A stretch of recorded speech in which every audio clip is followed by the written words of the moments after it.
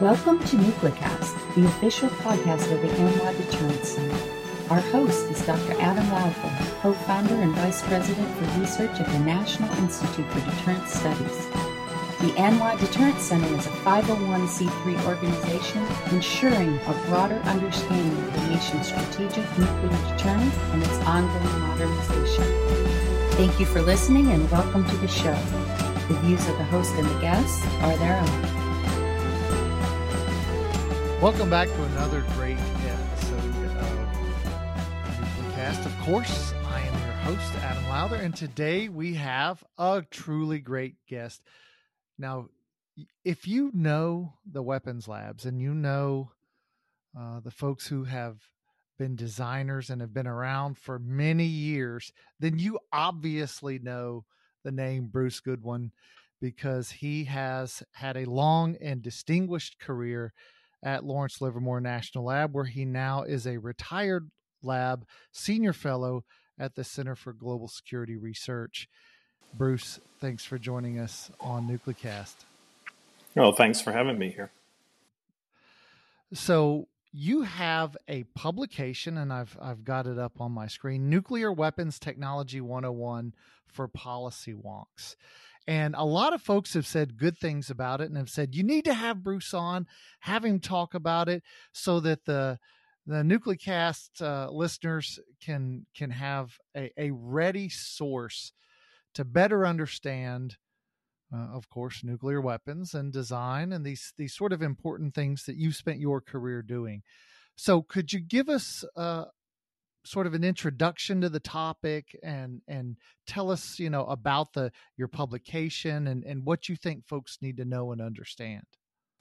Okay. Well, when you work for 40 years in nuclear weapons design, you tend to assume that everybody knows everything you do, which is clearly wrong. And so when I went to the Center for Global Security Research, I was in the middle of a large number of what I'll call liberal arts majors, political science majors, people who worry about nuclear weapons policy. And it became apparent to me that many of them didn't understand how nuclear weapons worked and how that might affect policy. So I decided to write this little book. And essentially, it goes through the basics of nuclear weapons design. It introduces the language of nuclear weapons design to them. It has a glossary as an example. And so it sort of starts with the simplest nuclear weapons, fission weapons like Fat Man and Little Boy, gun and implosion weapons. And then it goes on to the next level of technical sophistication, the boosted fission weapon, a single-stage weapon, but one which uses a small amount of fusion to dramatically increase either the yield of the weapon or to dramatically reduce its size. This is sort of the beginning of miniaturization. And then it moves on to hydrogen bombs, the next stage of development of the nuclear weapon. And, that is a two-stage weapon as defined by the Ulam-Teller paper from 1951. And the whole point of the hydrogen bomb is driven by the fact that the yield, the fission yield of, say, plutonium is about 17 kilotons per kilogram of material if you could get 100% efficiency, which you clearly can't. However, the fusion yield of deuterium and tritium is 80 kilotons per kilogram. And so there's almost a factor of 5 in principle weight reduction, if you will, for a given yield if you go to a hydrogen bomb, which is why the hydrogen bomb was so appealing from a military point of view. You could have much smaller missiles. You could carry it on smaller aircraft. You could miniaturize the weapon. And that is, in fact, historically what Lawrence Livermore did in the early to late 50s in developing the first Polaris warhead. So that is, in a nutshell, kind of what goes on there, but there's an awful lot of detail between those topics, and the book does cover those details in a language that I think a political science major could understand. Now, this has been, you bring up an interesting topic because this idea of social scientists and weapons designers, physicists, nuclear engineers, chemists, having to take the actual weapons and then the policy, the strategy, the doctrine, the adversary understanding, and somehow work together has been one of those topics where I I don't know what your take on it is, but where we've sort of talked past each other over the years because we sort of each have our own, for me as somebody who's a international relations guy, it talking past each other has been a challenge. And so for you, as somebody who's spent your time, at a lab as a designer, what sort of lessons have you taken away as, like whenever I started coming to Livermore, uh, almost 20 years ago, and talking with guys like you and others and sitting in briefings, and I came as a Air Force guy, and you're talking to lots and lots of Air Force guys over the years. What kind of lessons did you learn about how to talk to Air Force guys, how to talk to, faculty who were not, weapons designers, political science professors, and how to talk to the policy wonks and all of these different folks who weren't spending their years doing what you did? What lessons did you learn about how to talk to them? Okay, well, I think what I learned, I started to detect very quickly, and it was, sort of going. Let me put it: the military guys, the Air Force guys, the Navy guys, they tended to understand more of the jargon than the political scientists, the professors, the government officials, who write policy, who determine policy ultimately. And so I wouldn't say it happened quickly, but I gradually learned what language was understandable and what language was just nerd speak, to be blunt. And so I tried to get rid of the nerd speak, and if I had to use the nerd speak, I tried to define it in the conversation, explain what I was talking about.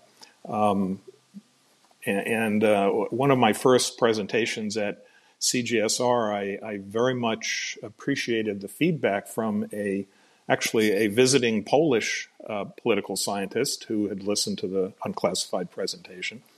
And he basically gave me a list of terms that he had no idea what I was talking about. And so I then revised my talk, and it was also he who motivated me then to write the little book that I wrote about Nuclear Weapons Technology 101. Because there's no point in talking to somebody if you're not speaking a language that they understand, to be blunt. And nerd speak is not something that most people understand. I don't mean to call out just policy wonks, but just the public in general. Nuclear weapons designers speak a very strange language, and one has to avoid that language if you're going to explain yourself to the world. So as you've made presentations to these sort of non-technical crowds over the years, in your evolution, I'm sorry, even to technical crowds, because they don't necessarily deal with the same technology that you deal with. I can be talking to a physicist from Berkeley, and if I use nuclear weapons design nerd speak, they don't know what I'm talking about either, because it's a very special language that's within my community of designers. So the onus is on me. I am the problem, and I have to fix it. Now, you bring up a great point, and I'm glad you mentioned that. And it's this idea of who bears the burden of creating the understanding. Is it, the political scientist or the policy wonk or whomever who's like, this guy's just too dumb to deal with? Or is it, the really smart physicist who says, hey, listen, it's the onus is upon me to make sure that this guy who has a, expertise in some other area understands my area? Do you find that in terms of your perspective of, hey, I'm the one who needs to make sure people understand what I'm talking about, do you see that as sort of broad across the spectrum, that everybody sees it that way? Or do you think people sort of, expect the non-expert in their area to sort of come to them as opposed to the other way around. What's been your experience? Well, I assume that I'm responsible for making myself understood. Now, the problem does go in the other direction. A policy wonk has their special terminology, if you will. And when they use it with me, like that Polish physicist, Polish political scientist, I ask them what they mean. Because if I don't understand something they're talking about, I ask them what that is and ask them to define it for me. And eventually that leads to a very useful conversation because they get the fact that they don't necessarily speak a language that I understand. So it is a mutual process that maybe I initiate, or in the case of the Polish political scientist, he initiated. And as a result, we understand each other a whole lot better now. And I hope that I'm not using too much nerd speak with you. Now, as you spent time over the course of a career, a 40-year career, and you come in as a young engineer, you learn your technical skills, and then you have to start reaching beyond your very narrow technical community out to your customers, the Air Force, the Navy, and the policy community. What sort of lessons did you take away with how to be the most effective?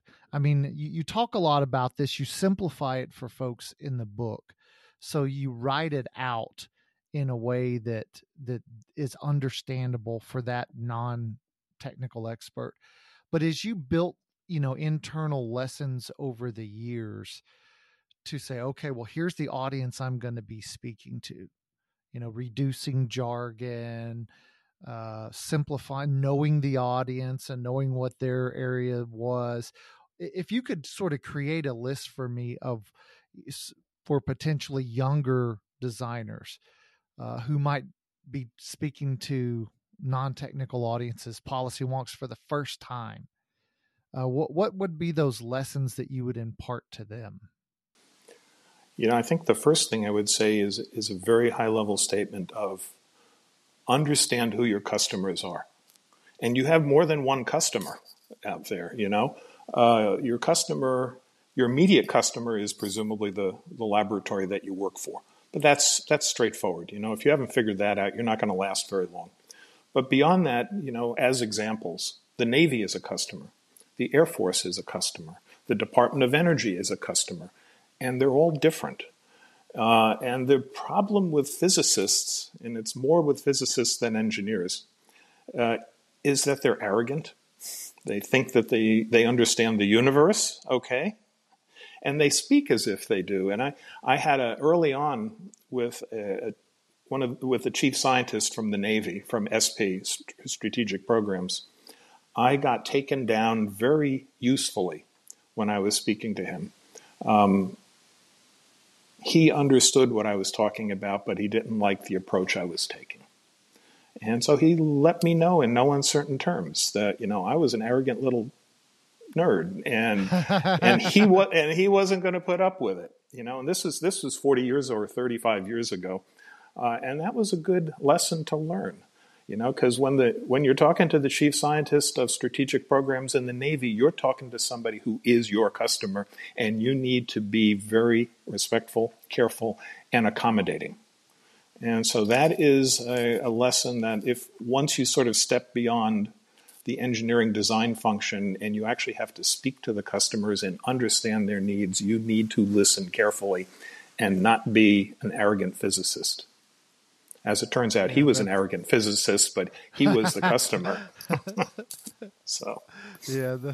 Now, it's that time in the show where we have to take a quick break. We're talking to Bruce Goodwin, and we'll be right back. This episode of Nuclecast is brought to you by the AMLA Deterrence Center, whose mission is to educate Americans about the nuclear enterprise and strategic deterrence.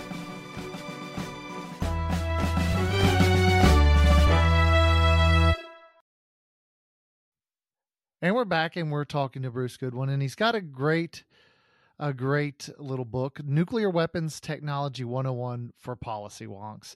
And we've been talking about this, and, and I don't know if the number of folks who are sort of intrigued about this topic, because for me as a guy who used to go to Livermore 3 or 4 times a year and would bring other Air Force groups to talk to designers and others, it was whenever we decided to talk about the topic, I was like, oh man, this is a great one because this is one I've dealt with myself.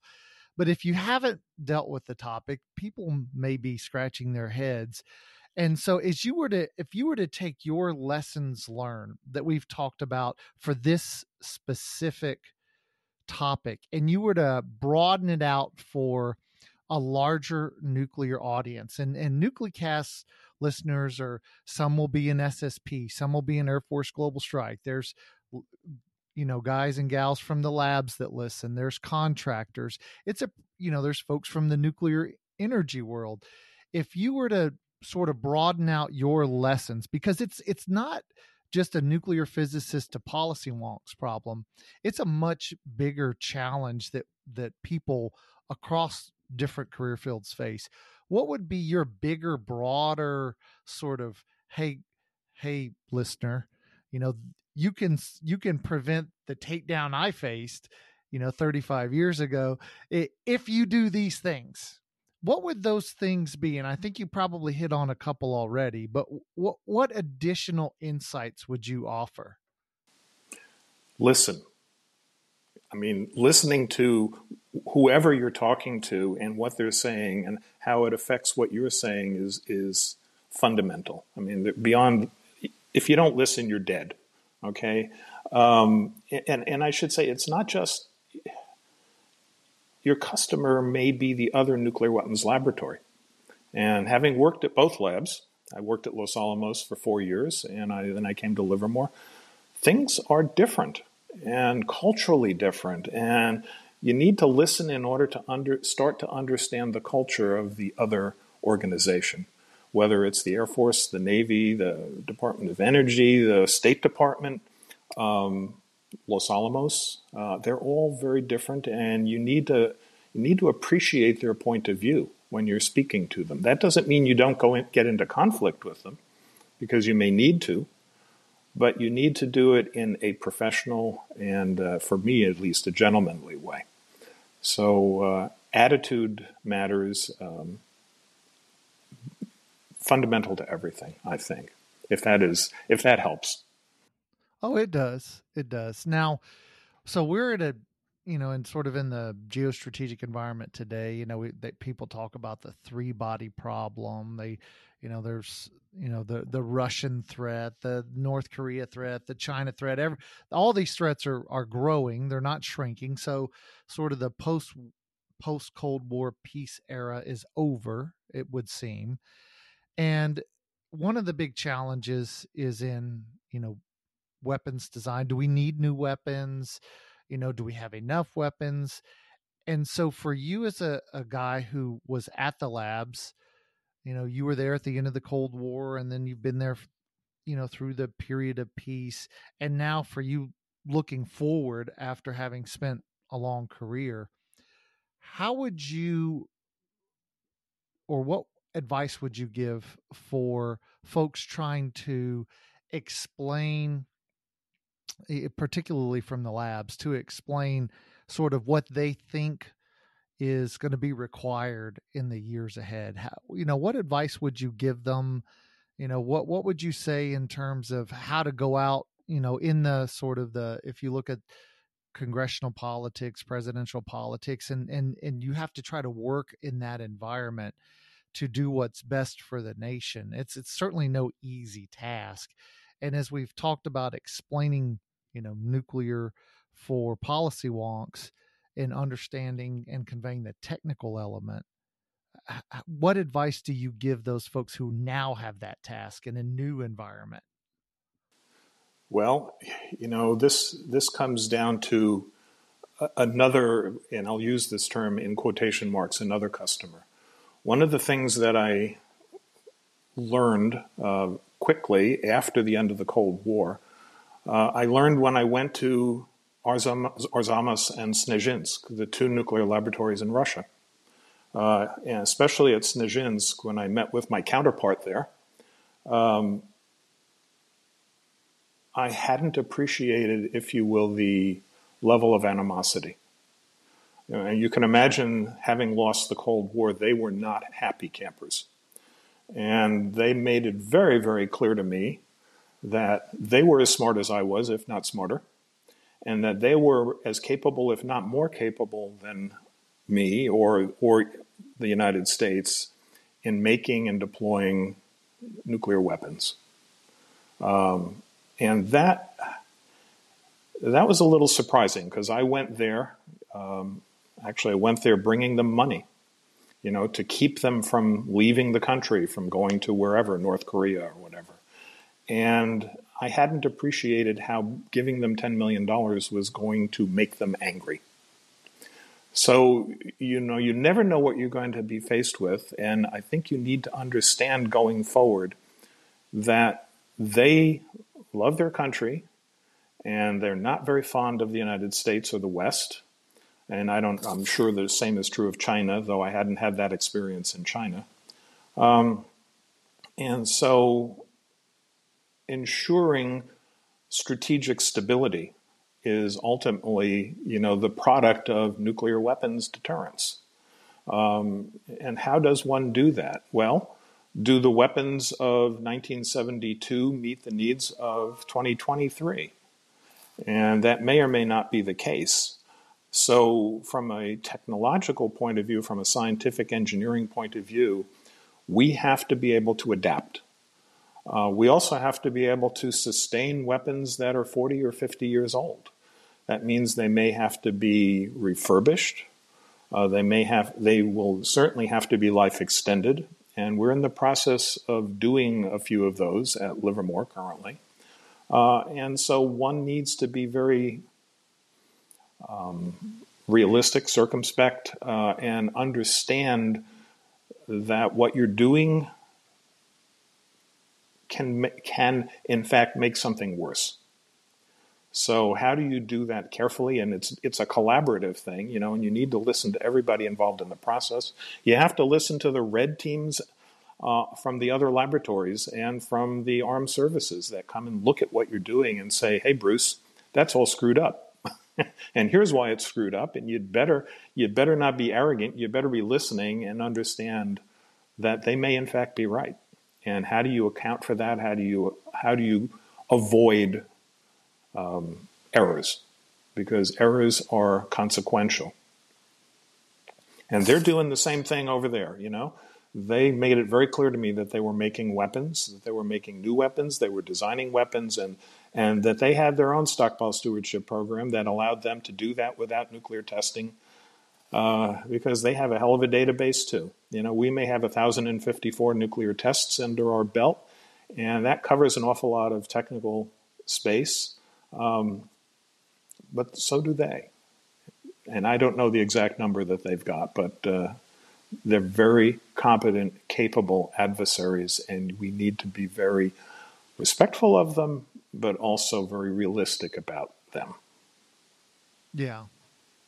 It's a good point. So one more thing, and that's why the conversation with the policy wonks is so important, because in fact, what will deter 10 years from now may not be what we have in the arsenal today.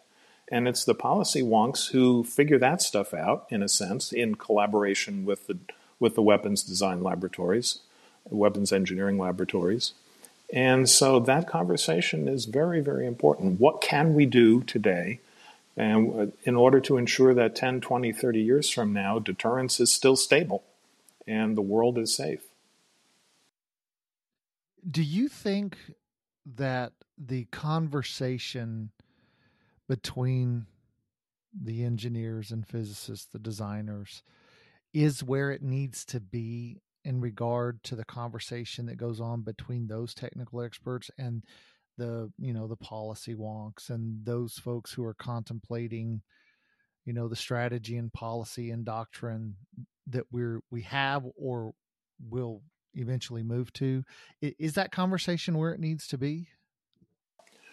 I think we've gone through a transition. Okay, when I first came into this work in 1981, which is a long time ago, the people that were in Washington were people who had been doing the work themselves, okay, at the labs and elsewhere and in the military. And so they were very hands-on, they had been hands-on, and they had transitioned, if you will, to the policy role. I think that has changed over the years. The people who are in policy in Washington are many fewer of them are people who have come out of the technical areas. They're people, and that's neither good nor bad. That means they bring a different perspective and a different expertise. And so one of the reasons the laboratory established, Ambassador Lehman established the Center for Global Security Research at Livermore, was in order to bring the policy community and the technical community together in one place and have them talk directly to each other over a period of time, a year or more for the people who come in from the policy world and spend time with us here at the laboratory. So, it's done differently today, but I think it's done effectively, and I think it is working. Yeah. Well, that's good to hear, because that's been one of the big challenges for somebody like me, who I've probably got 15 or 20 years left in a career after, I'm close to 30 years in. And so I've got that 15 to 20 left. And as I look at the, guys like Keith Payne, for example, who are sort of moving into retirement, you're moving into retirement. So those people who I looked up to and who trained me, and then now myself and this much smaller group that are about my age, and then the folks coming in behind, I too sort of wonder, are we going to have, the required both technical and sort of policy strategy folks who are going to be there to, do the work that's going to be required, in these decades ahead as this sort of competition or conflict between potentially additional and growing nuclear powers sort of gets underway. And I'm not 100% sure. So I'm curious what your thought is. Do we have the people? I think we certainly have the people. The question is, are they properly educated or trained? Do they see the big picture? Do they understand what is going to need to be done and how to do it? And so people tend to think of CGSR as a place where we bring interns in from the outside, from the military, from the government, in order to interact with us. But in fact, half of the people at CGSR are technical people from within the laboratory who come to do a 1 or 2 year internship at CGSR, if you will, to learn the politics, to learn the policy of the technical work that they do at the laboratory, and then return to technical work at the lab, having been educated. So can I guarantee that this is going to work? No. On the other hand, I can't think of a better way to try to make it work. So if I could, I would suggest a change. But I think we're on the right path. Now, it's that time in the Nuclecast podcast where I bring out Bob, the genie. And if I rub my magic lamp, Bob, of course, grants 3 wishes to all guests. But they cannot be wishes for world peace or fame and fortune or good looks. They have to be related to the topics we've been discussing. So, Bruce, what is your first wish from Bob? My first wish from Bob is that we, in fact, sustain a credible stockpile stewardship program, and that means doing real work, that we actually either rebuild weapons that we've got, modify weapons that we've got to make them longer lived, or design new weapons as required in order to sustain the deterrent that we've got. And I think we're in that process now, and it looks like it's working. But I wish that it continues and is successful. Okay. That's a good wish. I mean, I can give you, that's a thumbs up on wish number 1. Now let's go to wish number 2. Oh boy, you're demanding, aren't you? You got three. Bob, You're a customer Bob gives here. three. Bob gives three. I'm hoping that we are successful in attracting the best and the brightest to come to the laboratories, whether they're policy people or technical people, but we are technically oriented at the labs. So we need to be getting the best engineers and physicists to join the nuclear weapons program to accomplish that wish number one. Because without the best and the brightest, we're hamstrung, aren't we? And wish number three. Ultimately, everything comes down to money, doesn't it? If you can't pay the best and the brightest, they won't come. So we need to sustain the nuclear deterrent budget. And that's probably the hardest one there, because what do we need more nuclear weapons for, right? Isn't the world at peace? So whether it's at peace or at war, you need to have a defense budget. And so my wish number three is that is successfully sustained. Okay, three good wishes. So if as we're wrapping up the show, and you were to sort of give a takeaway message to the listeners, what would that takeaway message be that you want them to remember a month or 3 months or 6 months from now? Okay, well, I was born in 1950, and my parents and grandparents lived through major world wars. And I have only had to experience no war is minor, but I have not had to go through the trauma in life that they went through. I have lived through 72 years of peace. And I'm trying to remember the political sign, Gaddis. Gaddis refers to this as the long peace. And he attributes it, and I think very rightly, to nuclear weapons. Nuclear weapons made World War impossible. And so, this notion of a world without nuclear weapons, I think, is a very dangerous concept. We need to have nuclear weapons in order to sustain the peace of the world. It has worked, and if we do it right, it will continue to work indefinitely. And so nuclear deterrence is the thing that I would like people to take away, that it is an important thing and it needs to be sustained. All right, Bruce Goodwin, thanks for joining us on NucleCast. Hey, thanks for inviting me. It's been fun. And thanks to you, the listeners, for joining us on this episode, and we'll see you next time. Well, we had a great conversation. Bruce, I met Bruce, 15 years ago or so when I started going to Lawrence Livermore to see what they were working on. And, the Air Force that was sort of the Air Force lab. And so Bruce was always there. He was a senior leader in the lab at the time. And so now that he's winding down his career and he's had this chance to start looking back, and he's been able to write about nuclear weapons, design for policy wonks. It's really interesting to talk about these things, and some of the stories that Bruce had and reflected on, I thought were, really interesting. And I was glad he offered those up. So it's, as we sort of get to that point in our lives where we reflect back on things, it gives us a sense of perspective and hopefully wisdom to, make the world a better place, and, to help others from making our own mistakes. So I'm glad we had Bruce on, and I didn't even know before we started talking, I didn't even know about his, the little book he's done, Nuclear Weapons Technology 101 for Policy Wonks. And it's on the CGSR website. So make sure you go get it and give it a read. This has been a production of the ANWA Deterrence Center. Our executive producer is Kimberly Charrington, and this episode has been engineered and mixed by David Krumthal.